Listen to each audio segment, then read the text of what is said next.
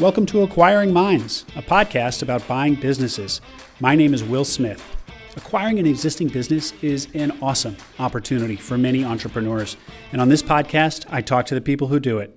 Plumbing is exciting in the world of small business acquisition. Some of the big names on Twitter have acquired plumbing companies. And so too has my guest today, Charles Barr. So I was excited to talk to Charles to finally learn what is so magical about buying a plumbing business. This was one of those interviews where I immediately went on BizBuySell afterward and started looking at plumbing businesses for sale.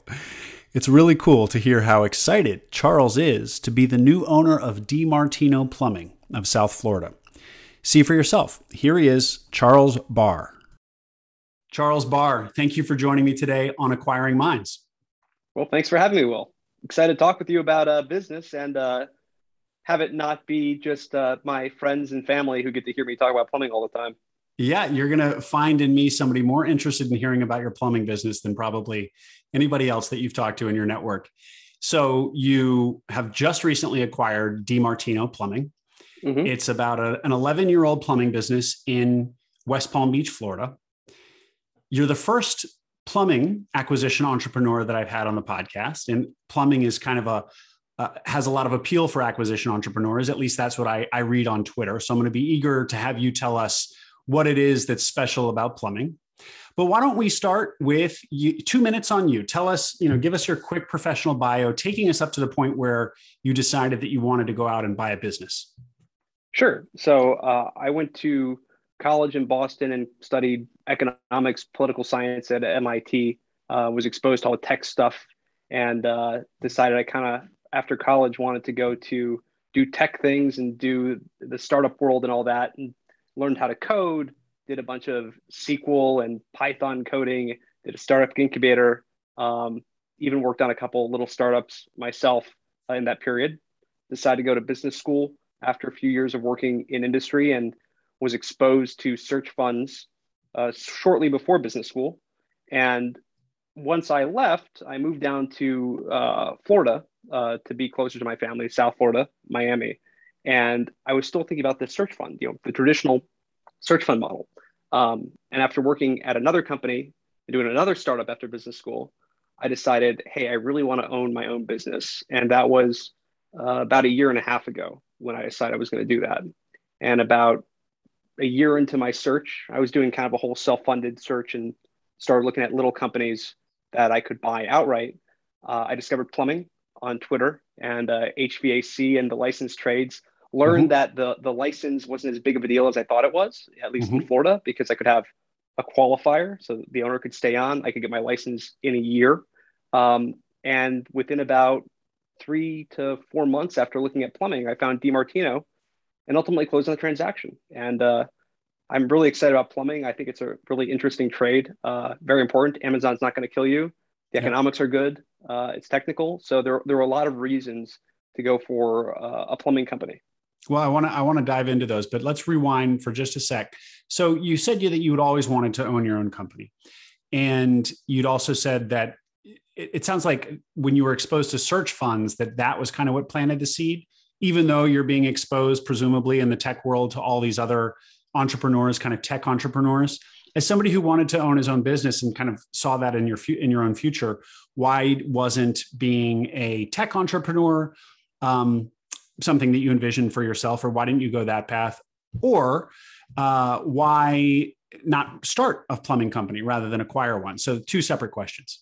Yeah, both good questions. I'll start with the first one. So I tried the tech entrepreneur thing. So I worked on a startup trying to build a portable low-cost MRI, worked on a startup around virtual assistants and trying to use machine learning techniques, AI stuff in that, and played around with dozens of other little projects. And I like that. But I ultimately decided that, in a lot of those fields, for one, you have to be really, really good at raising money. And you have to be okay with a business that might not be making money in the near term. I didn't love that. 2, I didn't want to be competing against people who are really, really smart, right? Like I don't want to be competing against the guy from Stanford with a PhD who was in the military and, on the side, rescues babies from cardiac arrest, right? So I'm like, okay, well, I feel like I'm a relatively smart guy, but why do the hard thing? And I was also exposed to Warren Buffett and Charlie Munger, and I'm a huge fan of those two guys. I read everything that I possibly can about them, and they were pretty successful in boring, what arguably might be called boring businesses. They're interesting to me. So that's kind of what started pushing me on the path towards these businesses that most people don't think about because they're not in the news, they're not sexy, they're not raising millions of funds.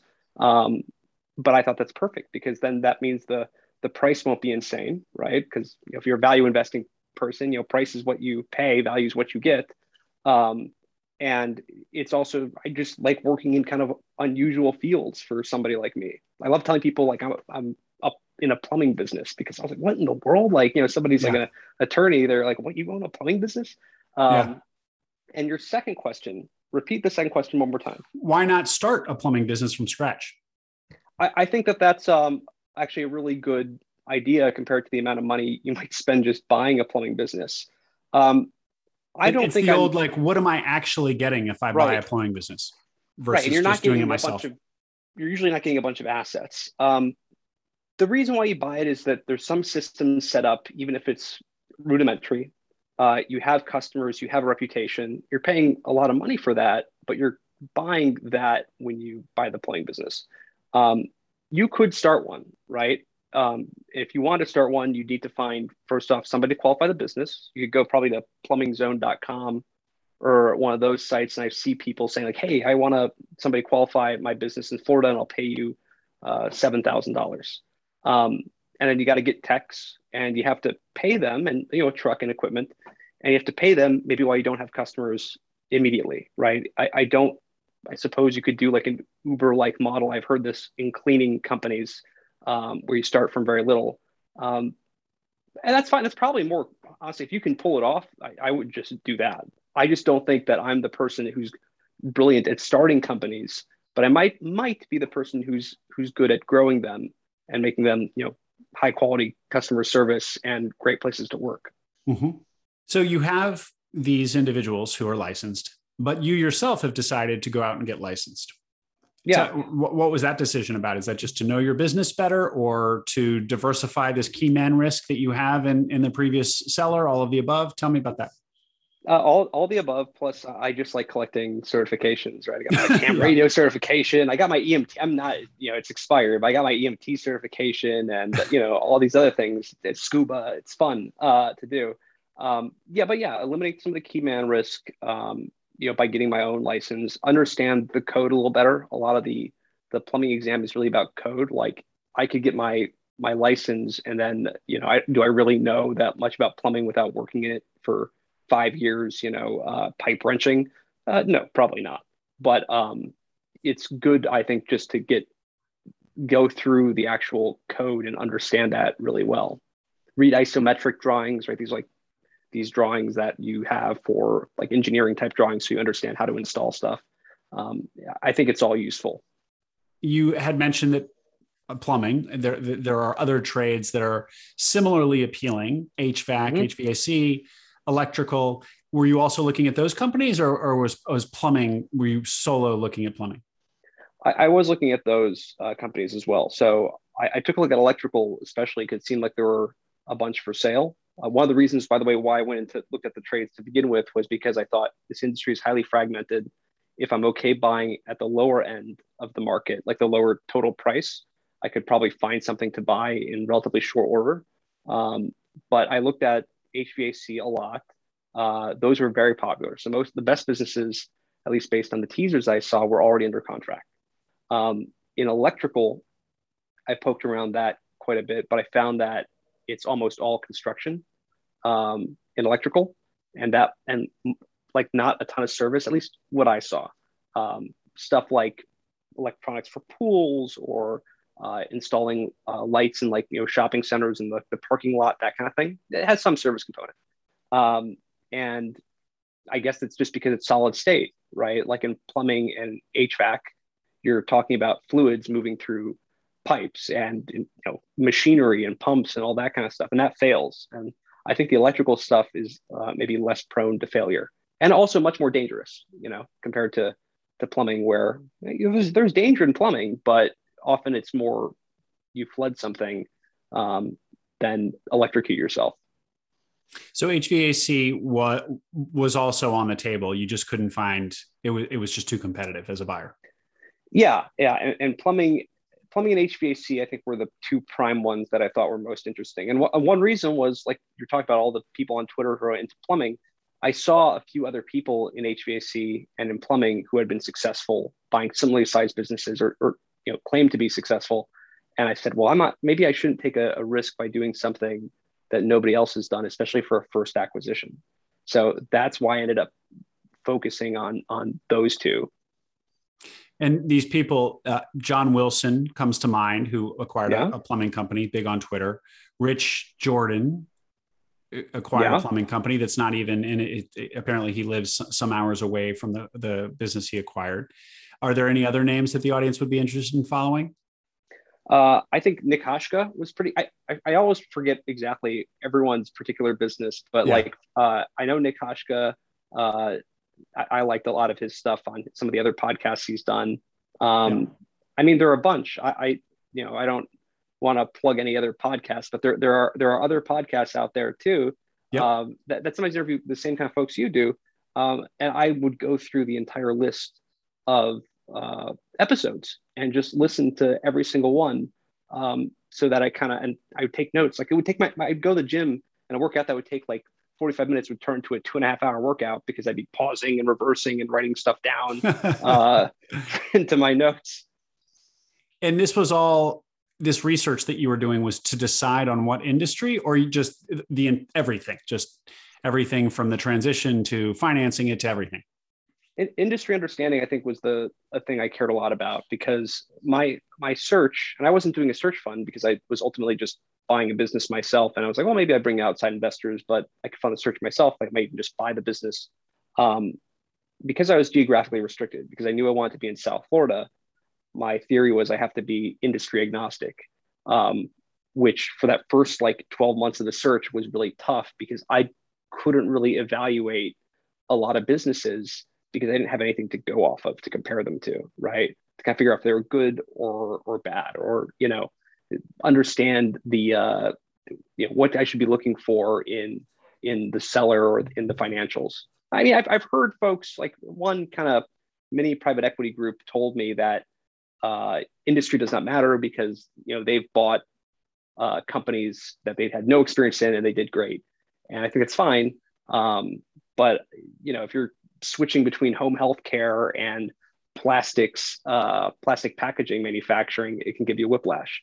So one of the big reasons I listened to these podcasts and did all this research was to really understand industry dynamics and be able to evaluate a company in that industry. So you whittled it down from all of the available buffet of industries in the small business SMB world, and arrived at plumbing and HVAC. And once you narrowed it down to those two, you kind of educated yourself even more deeply on those industries and looked at a lot of deals in specifically those industries to really understand what a good plumbing business, for example, looks like. Exactly. Right. Like it was a lot like the secretary, they call it sometimes the secretary problem or the marriage problem.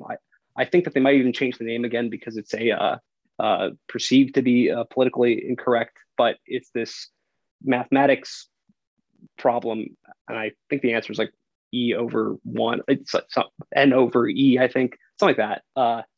So look it up. And the idea is that if you're looking for an administrative assistant or a secretary, or a wife even, and every time you interview somebody for that position, or I suppose go on a date, you can accept or reject them. But once you reject them, you can't go back to them, right? So how do you know when to choose somebody? If you go with the first one, you think this one's great, like, is that optimal to just choose from the beginning? And generally in this contrived mathematics kind of problem, it's not. You have to interview a certain number of people and then choose the next one that's above the mean, I think, of that in terms of quality. So yes, I went through a bunch of these companies, especially brokered listings, so there's just a lot available. Tried to kind of get a glance. And I was going to reject probably the first few I saw, regardless, because I didn't know enough to make a decision. And then once I felt like I had a little handle on it, I picked the next one that looked really good. And so what looked good about DiMartino? I like the sellers for one. I think that was a pretty important element, right? Um, the sellers, I think, were I think they like me. They've said they've liked me, and I seem to get along with them. The price was fair, which I think is pretty important. I've seen some businesses where it's making $150,000 and they wanted 5.5 times the cash flow for the business. Um, it had a servicing component that was something you don't see that often because so many of the deals that had servicing components were already under contract or acquired, right? Because everyone wants service. And I bought this business. Can you elaborate on what you mean by that? In terms of what it mean to have like service versus construction, or are those the two things that a plumbing company would offer, either new construction or service? Is that essentially basically what yeah? I mean, and you can put in different quadrants where you might have 4 categories, residential service, residential construction, commercial service, commercial construction. But I really want to focus on the residential, and I want to focus on service. And when I looked at DiMartino, they had a very strong service component. They had a very significant construction component as well. And my thinking was, okay, this has a little nibble of servicing that I could grow. That even if I'm buying just the servicing element, I can take that and optimize it and grow it, even if construction goes down the tubes tomorrow. Now we're still doing construction stuff, right? The only thing we're switching around is trying to wrap up the projects that are ongoing, the bigger projects, and move towards smaller like remodels, which I kind of categorize as construction, where you don't have to have these long, drawn out projects where so much can go wrong, and you have a resource allocation problem because might have to send 4 teams to the site for 5 days, then wait 3 weeks for somebody else to do a bunch of work, then come back again on these construction jobs. So the fact there was a little service was, I think, the big deal to me. I mean, it's not little; it's like 50 or 60% of the company, but I think that might be one of the reasons why I was able to get this particular deal. And why did you want residential instead of commercial? I think it has to do with how confident I am in my ability to deal with customers. If I worked in property management or I did something related to commercial, maintenance or real estate, I would be more comfortable in doing that. But there's some complexities with commercial work that I don't want to embark on, or just dealing with property managers, right? Some property managers are rewarded based on, as I understand it, how much money they save. So you might be in a race to the bottom with some property managers. You might have a lot more complexity if you're servicing like a restaurant's plumbing or building a restaurant's plumbing. With residential, you can have a broader customer base, so you have lower customer concentration, and you're dealing with people who might want their hand held a little bit versus people who are potentially more sophisticated than you. That said, sure, if you have a bunch of little commercial customers and they're not plumbing intensive businesses, it might be very similar to working with residential. But I did not really want to go for like the we service a whole shopping mall, or have 3 property managers we work with, or we have 2 apartment buildings that we do all the work for. That was something that I'm like, I don't know if I could really handle that given my lack of experience. When you said that you were looking for brokered businesses, does that mean that what did your search look like? Were you just on Biz Buy Sell every night? Were you reaching out to local brokers? All of the above? All the above. I mean, I looked at it, all the different brokerage sites, BizQuest, Biz Buy Sell, individual, I think BB MLS. There's like a Business Brokers of Florida MLS. It seemed like no deal was only on one site, that the brokers would kind of put on all these sites. And I spoke to brokers as well and tried to, develop relationships with them. And I developed relationships with a couple of them. I thought that were pretty good. But that's really what it came down to, just aggressively monitoring the sites, asking for, SIMs for, the confidential information memorandums, evaluating it. And it was just a lot of doing that. I had done a proprietary search early in my search. But the problem with that is you're talking to a lot of people who are not interested in selling at all. So my time, I believe, was better spent looking at businesses that were definitely for sale and at the smaller end of the spectrum, because I don't think that there'd be quite the same auction risk as you have with bigger deals, which is why I think a traditional search fund, if you're buying like a business for $5 million, you kind of have to do proprietary, because anyone listing on a site is going to get bid up, because there are more, the buyers for that will compete with each other for the business. And a proprietary search, just for people who haven't heard the phrase yet, just means you're not looking at businesses that are for sale publicly. You're reaching out to owners and saying, hey, I might be interested in buying your business. Do you want to have a conversation? And kind of generating your own deal flow. So it can be where you find amazing deals, but as you can imagine, for every 100 emails that you send out to business owners, as just some random guy say, hey, can I talk about buying your business? You might only get one response, and then a smaller percentage of that actually lead to real conversations, what actually leads to a sale. So it's very laborious and a classic case of numbers games. But if you can do it, it's often where there's a lot of money to be made.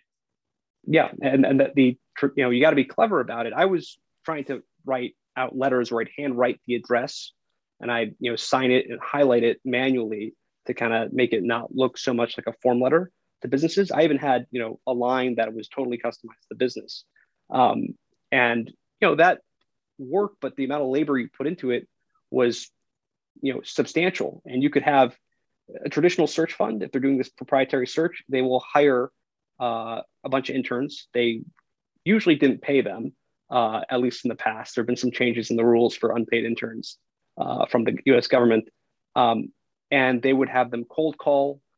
They would have them write letters, or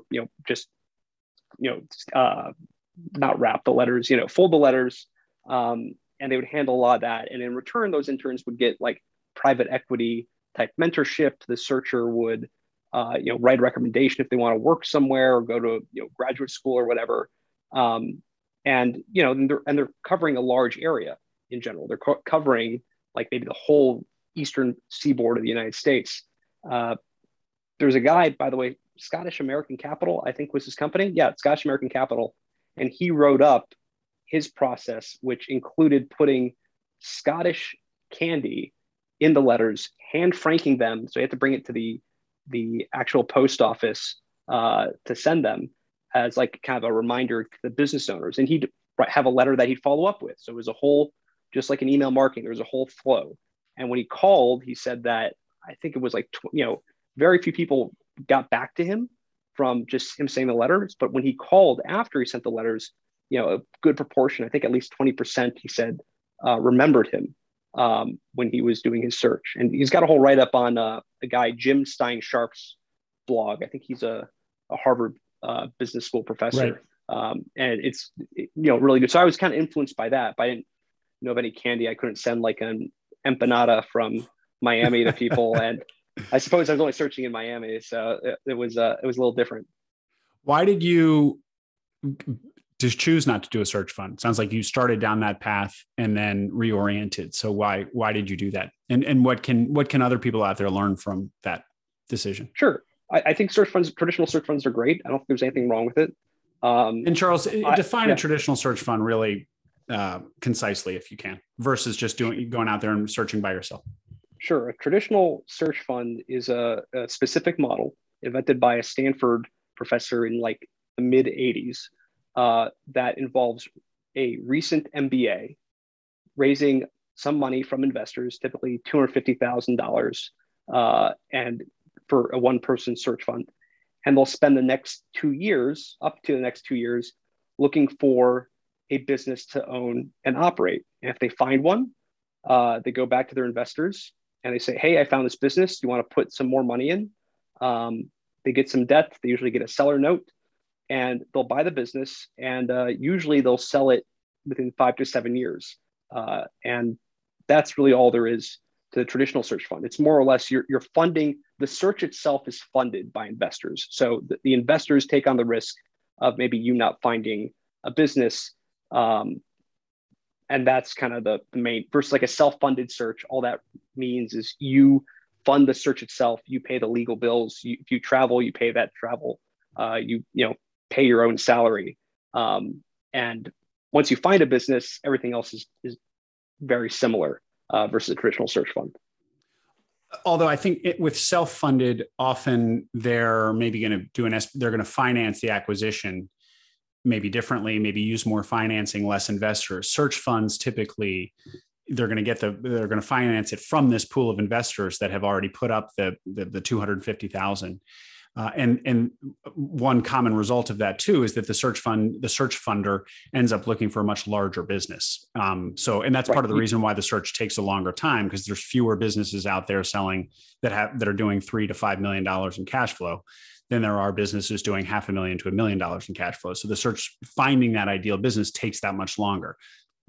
So, and that's you asked about kind of how I came to this, why I came to do a self-funded search kind of thing. And why, how I ended up on this path and why I decided not to do a traditional search fund. So when I graduated from business school a couple of years ago, I was thinking about it, but at the time it seemed like private equity was going lower and lower on the price spectrum, and they were buying higher and higher prices relative to intrinsic value. So my thinking at that time was that if I do a traditional search fund, two things I don't like. One, I just might not find a business, right? Or I might feel pressured to buy a business at a price where it does not make sense to do, or it's a very risky proposition. Two, I have to, if I'm doing a traditional search fund and raising money for investors, maybe it's possible, but everyone I've talked to is not interested, I think rightly so, in investing in somebody who just wants to have a very narrow geographic area. And like you said, where you have to buy a business of a certain scale because you have investors, right? You can't have raise $250,000 from investors and then have from like 10 people and then go buy a business that costs $500,000. It just won't make sense. So I wanted to kind of have some confidence I'd be able to buy a business, be able to get a fair price, and be able to stay in a particular geographic region. And that's why I ended up doing self-funded. I mean, even if I wanted to do a search and say, because I thought about this in business school, probably naively, I'm like, I'll be okay with living in Boston or New York or DC or Miami or any of these major cities or Chicago. But that probably would not work either, because there are a lot of people who want to do that. And it's just too restrictive. So you went the self-funded route. Then where did you get the money? How did you finance the acquisition? Tell us about the deal structure. The deal structure is pretty simple. I paid cash. I think you're my first guest to have done that. Yeah, people were asking. I just paid out my own cash. I had some savings. I had some. I sold a small amount of equity. I don't really like to sell stocks at all, but I topped it out with a little bit of that. But I just bought it myself in cash. And people were saying, well, your returns would be better if you bought it, with debt. And for one, the SBA 7A loan was not accessible to me at a lower price point. I'd have to buy a more expensive business to get an SBA 7A loan.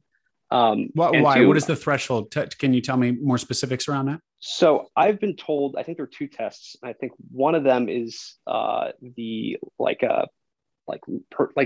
net liquidity, personal liquidity test, whereas if you have enough stocks and cash, right, for example, that you could cover the acquisition with that, you pretty much can't get an SBA loan for that amount. And which makes sense when you think that the government is only trying to back these loans and effectively subsidize them, because they want to encourage people who would not otherwise be able to buy these businesses to buy those businesses. So like if you want to buy a business that was like, if you had $1 million in cash, you want to buy $1 million business, you can't get an SBA loan. You have to either lend against your wealth, or your stocks, which is expensive, or real estate if you have it, or you have to go find a business where you can take out like a $5 million SBA loan or $2 million SBA loan. Okay. And so give us a sense of the size of DiMartino, revenues, profit, margins, if you, anything you can share. Yeah, sure. I mean, we're about 1.5 million in revenue, right? So, goes up and down, but between 1.5 million, 2 million, makes about 300,000, call it in cash flow, SDE or EBITDA. I bought it for about 3 times cash flow. So, this is not a massive business, but it is one that's steadily profitable. And I think I got it at a very, very fair price. Excellent. And your due diligence, give us 2 or 3 things that you're really looking for, or some would-be plumbing business buyer out there. What are kind of the top 2 or 3 things to look for? Well, I think the first thing to look for is make sure that the PPP loan that they got is not counted as revenue. And if they argue with you on it, walk away. That's a big one. You saw that. Oh yeah, I've seen that. Right. I've seen that. That's sometimes just like not deliberately, and they like, okay, we'll remove that. But sometimes they insist that it's revenue, and it's a mess because that's pure profit if you book it as revenue. So I look for businesses that had a servicing component. That was like the first big thing, right? Is there a servicing component? The second thing is, do they have a reasonably good reputation? And there weren't a ton of businesses that had 3 reviews on Google and they're all 1 star. But I want to see some evidence that it was had a reasonably good reputation. I mean, I didn't get the opportunity to due diligence a bunch of different plumbing companies. I entered due diligence on this one acquisition. That's the one I ultimately bought, because for everything else I was looking at, there were other reasons why the deal went through before we even entered the due diligence phase. So is that to say that, just like you were saying about HVAC, that it was just too competitive, that plumbing was, I mean, you were successful, so ultimately it wasn't too competitive, but it was competitive. Yeah, it was competitive enough. And you had, and you also had sellers who did all sorts of stuff. One seller had a business outside of the state of Florida, and they were trying to sell, they bought a plumbing business a couple of years ago, and they decided that, one brother decided he didn't want to go to Florida. So they had to because he was going to live in Florida. That's why they bought this other plumbing business. And then they reneged on that. So the broker dropped them after we had, kind of negotiated a bunch. And you have some brokers, I don't know if it's the broker, I don't know if it's the seller, have unrealistic views of what their financials are, right? So they just don't want to, I don't even know if they have any other buyers, right? But they just will refuse your offer if it doesn't match up to whatever idea they have of what their business should be worth. So you're now, you closed on July 13th, so less than a month and a half into ownership. And from other people that I've spoken to in your shoes, or even a few more months into their acquisition as new owners, talk about how difficult the transition is. How's it been going? We're still here. All my staff, everyone's here. So that's good. We still have customers. The construction jobs are still going. We're still getting service calls. So, considering all that, I think we're in pretty good shape. But it's still been hectic for me. I think a lot of the staff, I think it's shocking to hear that the company's being sold, especially in a small business. And I think that was tough, especially initially until they really knew me. And as they're getting to know me, I think that's calming down. But asset sales are a pain. That's the typical thing you do in acquisitions of this size.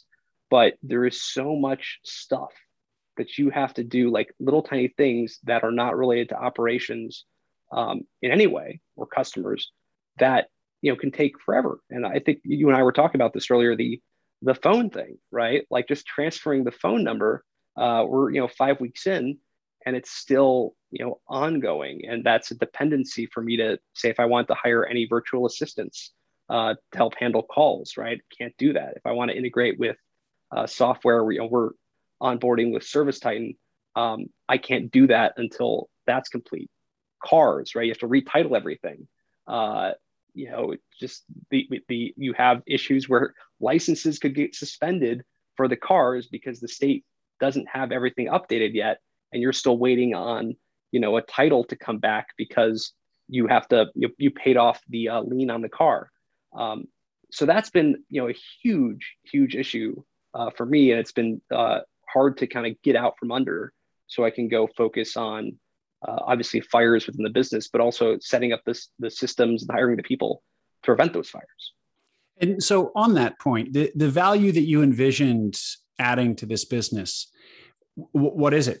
Is it scale? Is it just hiring more people and growing it? Or are there particular systems that you saw that you knew you could immediately come in there as low-hanging fruit and just improve the value? Talk to me about what's on your list of to-do items. So there are, I think, a lot of low-ish hanging fruit. It's not like super easy to do that can improve the business. Stuff like online scheduling, having great coverage, even just 24-hour coverage for phone calls, even if you don't actually have 24-hour service. Being able to integrate ServiceTitan, I think, is huge, like especially for the customer experience and collecting sometimes and having a bunch of data for what happened on prior calls, for showing customers photos of different options they might have, rewrapping vans, organizing vans, having an inventory system with barcoding, hiring somebody to manage the shop so they sign out stuff. Because right now, stuff runs out. You might lose, some pipe fitting. Somebody might grab the whole bag. And yesterday you had 32 of the elbows of copper 3/4 inch elbows, and today you have 2. And then they have to run to the supply house all the time to do that. So there's a lot of low-hanging fruit that the inventory is, I think, a larger project. Integrating ServiceTitan is a larger project. But there's a lot that could be done that would ultimately improve profitability, make customers happier, make our techs happier. And fundamentally, that's why besides just being interested in plumbing and liking the economics, that's why I decided to go into this industry, is that I have a whole list of things that we could be doing to improve the business. These things all sound like things that you've observed as you've been the new owner. Did you observe them from the outside? A little bit of both, right? Like, I mean, the inventory thing, I didn't really know about until I got here, and I had, techs become upset when they, showed up one day and they're like, well, why don't we have, these pipes, and why don't we have these parts? Like, I didn't know how to order, some of these parts. Like, a Mickey to me sounds like, I think it is the name for a drug, but it's like a pipe suspension clip. So, I got this list. I didn't even know how to order it, and it was taking me hours to figure it out. And eventually, I kind of did. So a lot of it was being in the business, was for solving those kind of operational problems. The stuff like just wrapping a truck or revamping a website or doing online scheduling or having automated text messages when technicians are on their way, 30 minutes or an hour before. That I all knew from kind of research before, from following these great guys on Twitter and listening to these podcasts. I'm like, okay, that's obvious. You see a van that's beat up, right, versus a van that's wrapped. I think you wrap the vans, you're gonna do pretty well, and this could be true for any plumbing business you buy, unless their vans are clean and wrapped already. There's this excitement around buying small businesses, just as you've done. Mm-hmm. On paper, it looks really good. The multiples are low, meaning they're basically more affordable than a digital business or other places that you might spend a significant amount of money. And then there are the detractors, people actually who are doing it, practitioners of this, people who've done it multiple times and are seeing all this excited chatter on Twitter about buying a small business and are saying, hey, wait a second, you have no idea how difficult this is. This is so hard. So you're, less than 45 days into this, but that's, a lot more days into it than most people will ever get to. What's your thought so far on that debate? So I think both are true. I think that it is a good way, at least in the current kind of world where asset prices of all sorts are very expensive, right? I think buying a small business is a good way to build wealth, but I think it's also incredibly difficult. It can be, it's a slog. I drive 70 miles.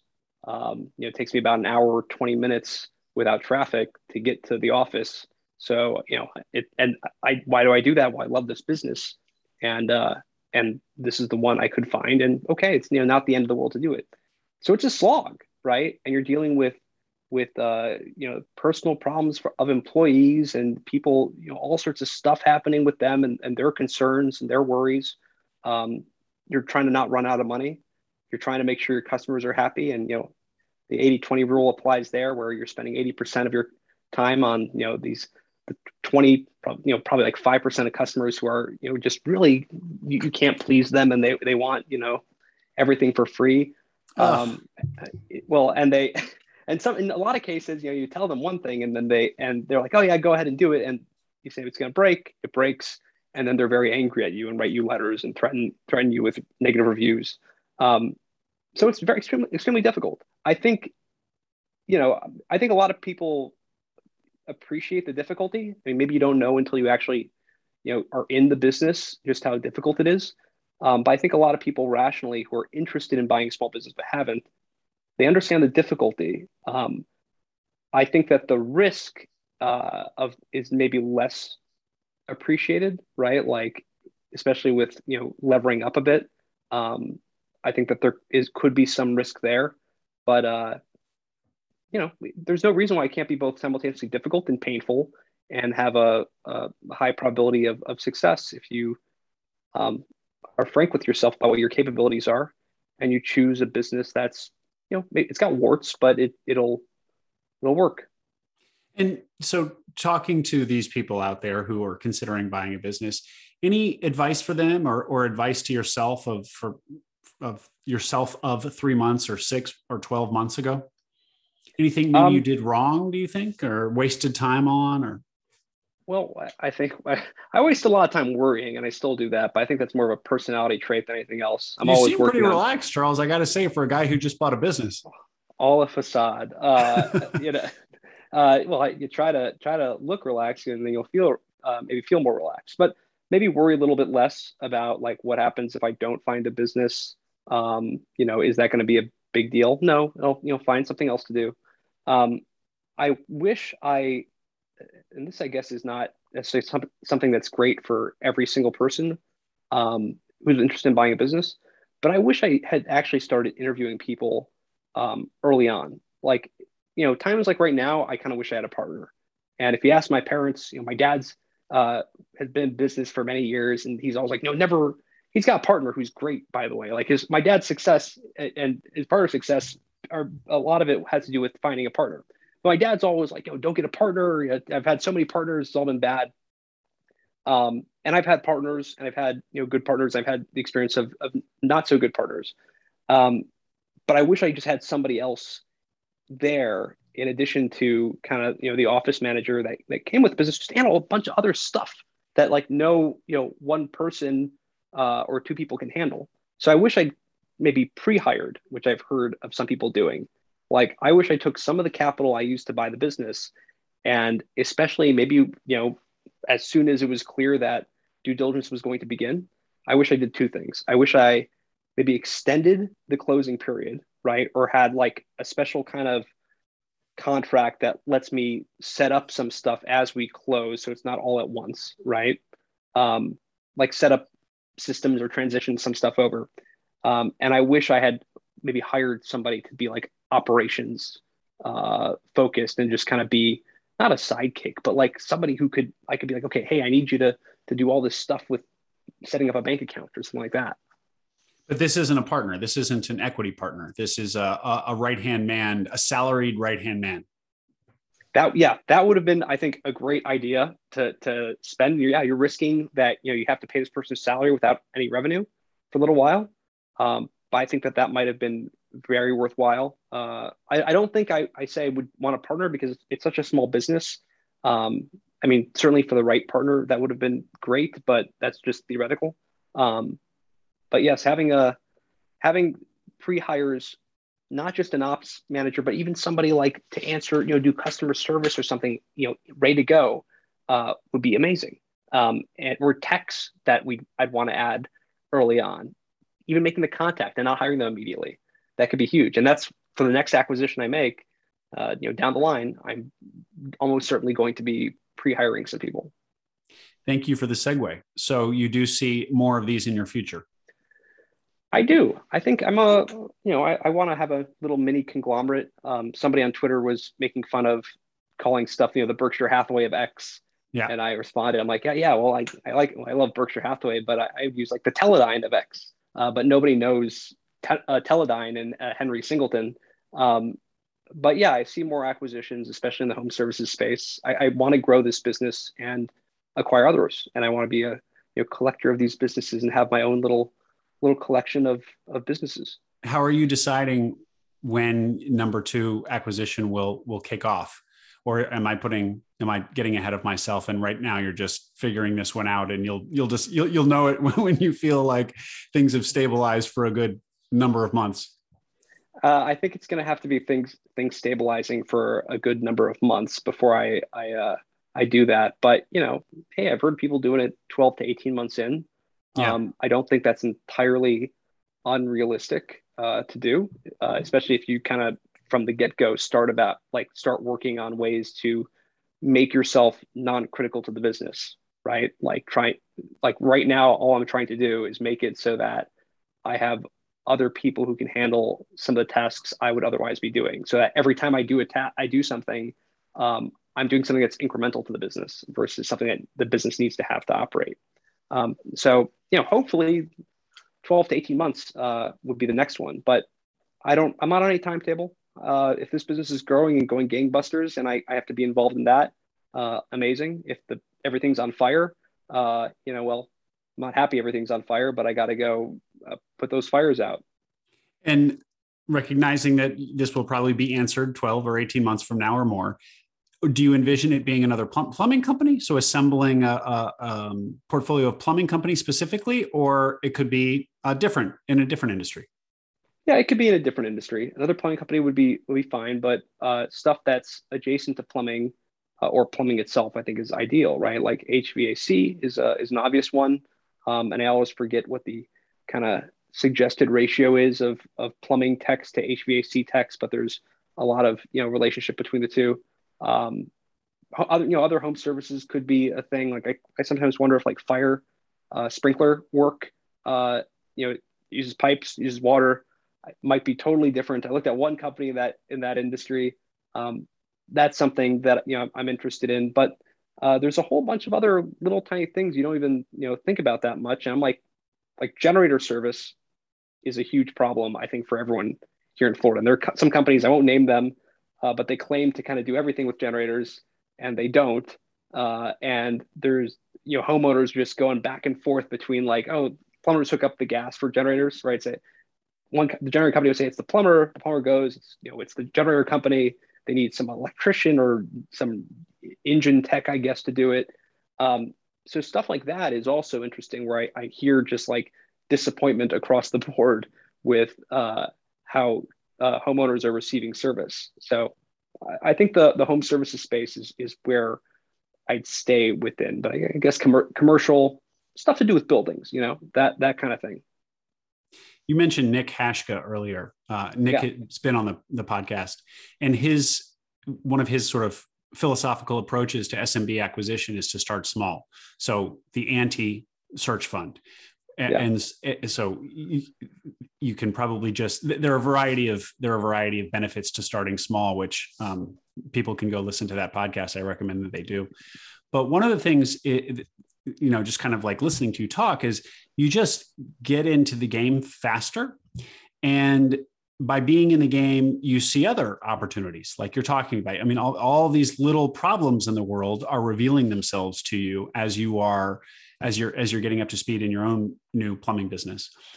And so I think that there's this danger with the search fund of that you're looking for a lot of revenue in one fell swoop, but you can still get to that revenue incrementally by buying a smaller business, learning some of the problems, learning some of the things that confront homeowners or business owners in your geography, and maybe buying an adjacent business and still getting to that revenue number, but doing it incrementally and learning along the way and building your own skills as a manager, as an owner, as a business acquirer along the way. That seems much more appealing to me personally, not making a universal assertion here, but I definitely see where he's coming from. And it sounds like that's kind of the path that you're on. Well, I was obviously strongly influenced by Nick Hashka. I think he had one interview where it was called "Starting Small" Right. or something along those Right. lines. So no, that was like a huge turning point for me in my quest to buy a small business. And I mean, if I have any success at some point, like I got my parents obviously are a huge thing, but Warren Buffett and Charlie Munger, I have to throw a bone to, but like it's guys like Nick Hashka and Rich Jordan and John Wilson and kind of the slew of other people who kind of gave their advice publicly that I'd have to say, hey, that changed my thing because I didn't come up with that on my own. But yeah, I think starting small makes it possible that you can acquire a business at all at a fair price. Right. Nothing wrong with traditional search with the buying the kind of larger business, but it might be a lot harder today than it was 15 years ago, and that might change kind of the risk adjusted amount of money you'll make out of it, if any. So yeah, I think small is a good place. And harder today because private equity has continued to look for smaller and smaller companies for opportunities. So you're competing with that much more. Other search funders, search fund, the model itself has become more popular, but also private equity at this point. I think so. I haven't been in private equity. I don't know for a fact that private equity is going all the way down to the level search funds are at. I know private equity, or believe they have been trending downwards. The number of searchers are probably still more businesses. The number of searchers who are looking for businesses of a larger size might not really be affecting the prices. But I think that what's been happening in the economy over the past few years, and just that the rush of money into private equity in general, I think just kind of forces up some of the prices relative to really the fundamental value of a lot of these companies. Mm-hmm. And that's just kind of a broad sweeping statement, right? Like yeah. I don't have any data to back that up really. But you see it with like stuff like the stock market where prices are very, very high relative to kind of any measure of earnings or earnings power really. Same thing with real estate, right? Like you're lucky if you can get like a 4% cap rate. So kind of anything you do in real estate has to be value add because everyone's just throwing their money at this thing because there's so much cash lying around. So I think starting small is kind of like where you're forced to be at right now. The detractors say it's buying a job.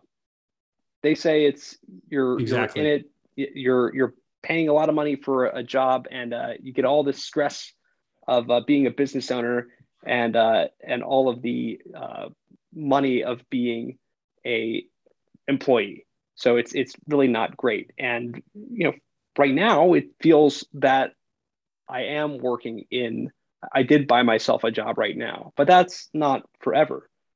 If you can set up the systems and hire the folks to build your bench to grow the business, then I think you can move it out of buying a job. But it's a difference between what it can be, like in a traditional search fund. Yes, you're trying to grow these larger businesses, and you're going to sell it in the future, trying to improve it and all that.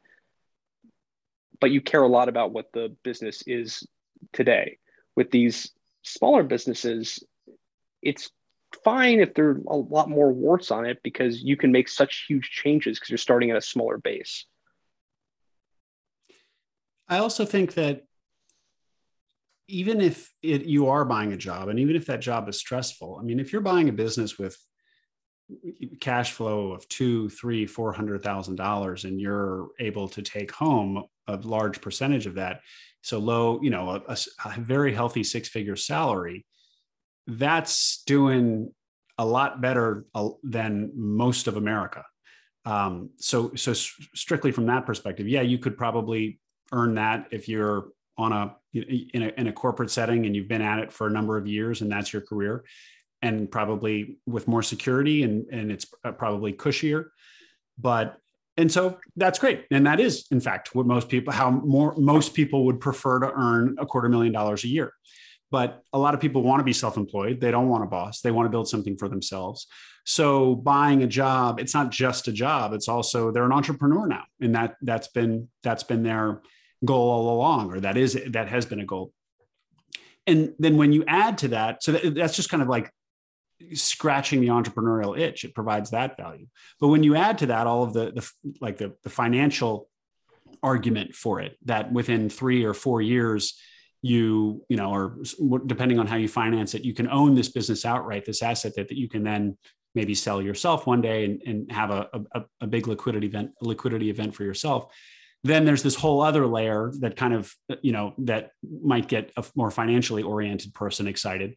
So it's interesting and compelling on a number of different tracks, but certainly you got to expect to work in the business. This is not passive income or even really an investment. This is something where you are buying yourself a job as an entrepreneur, but it's a great path for entrepreneurship.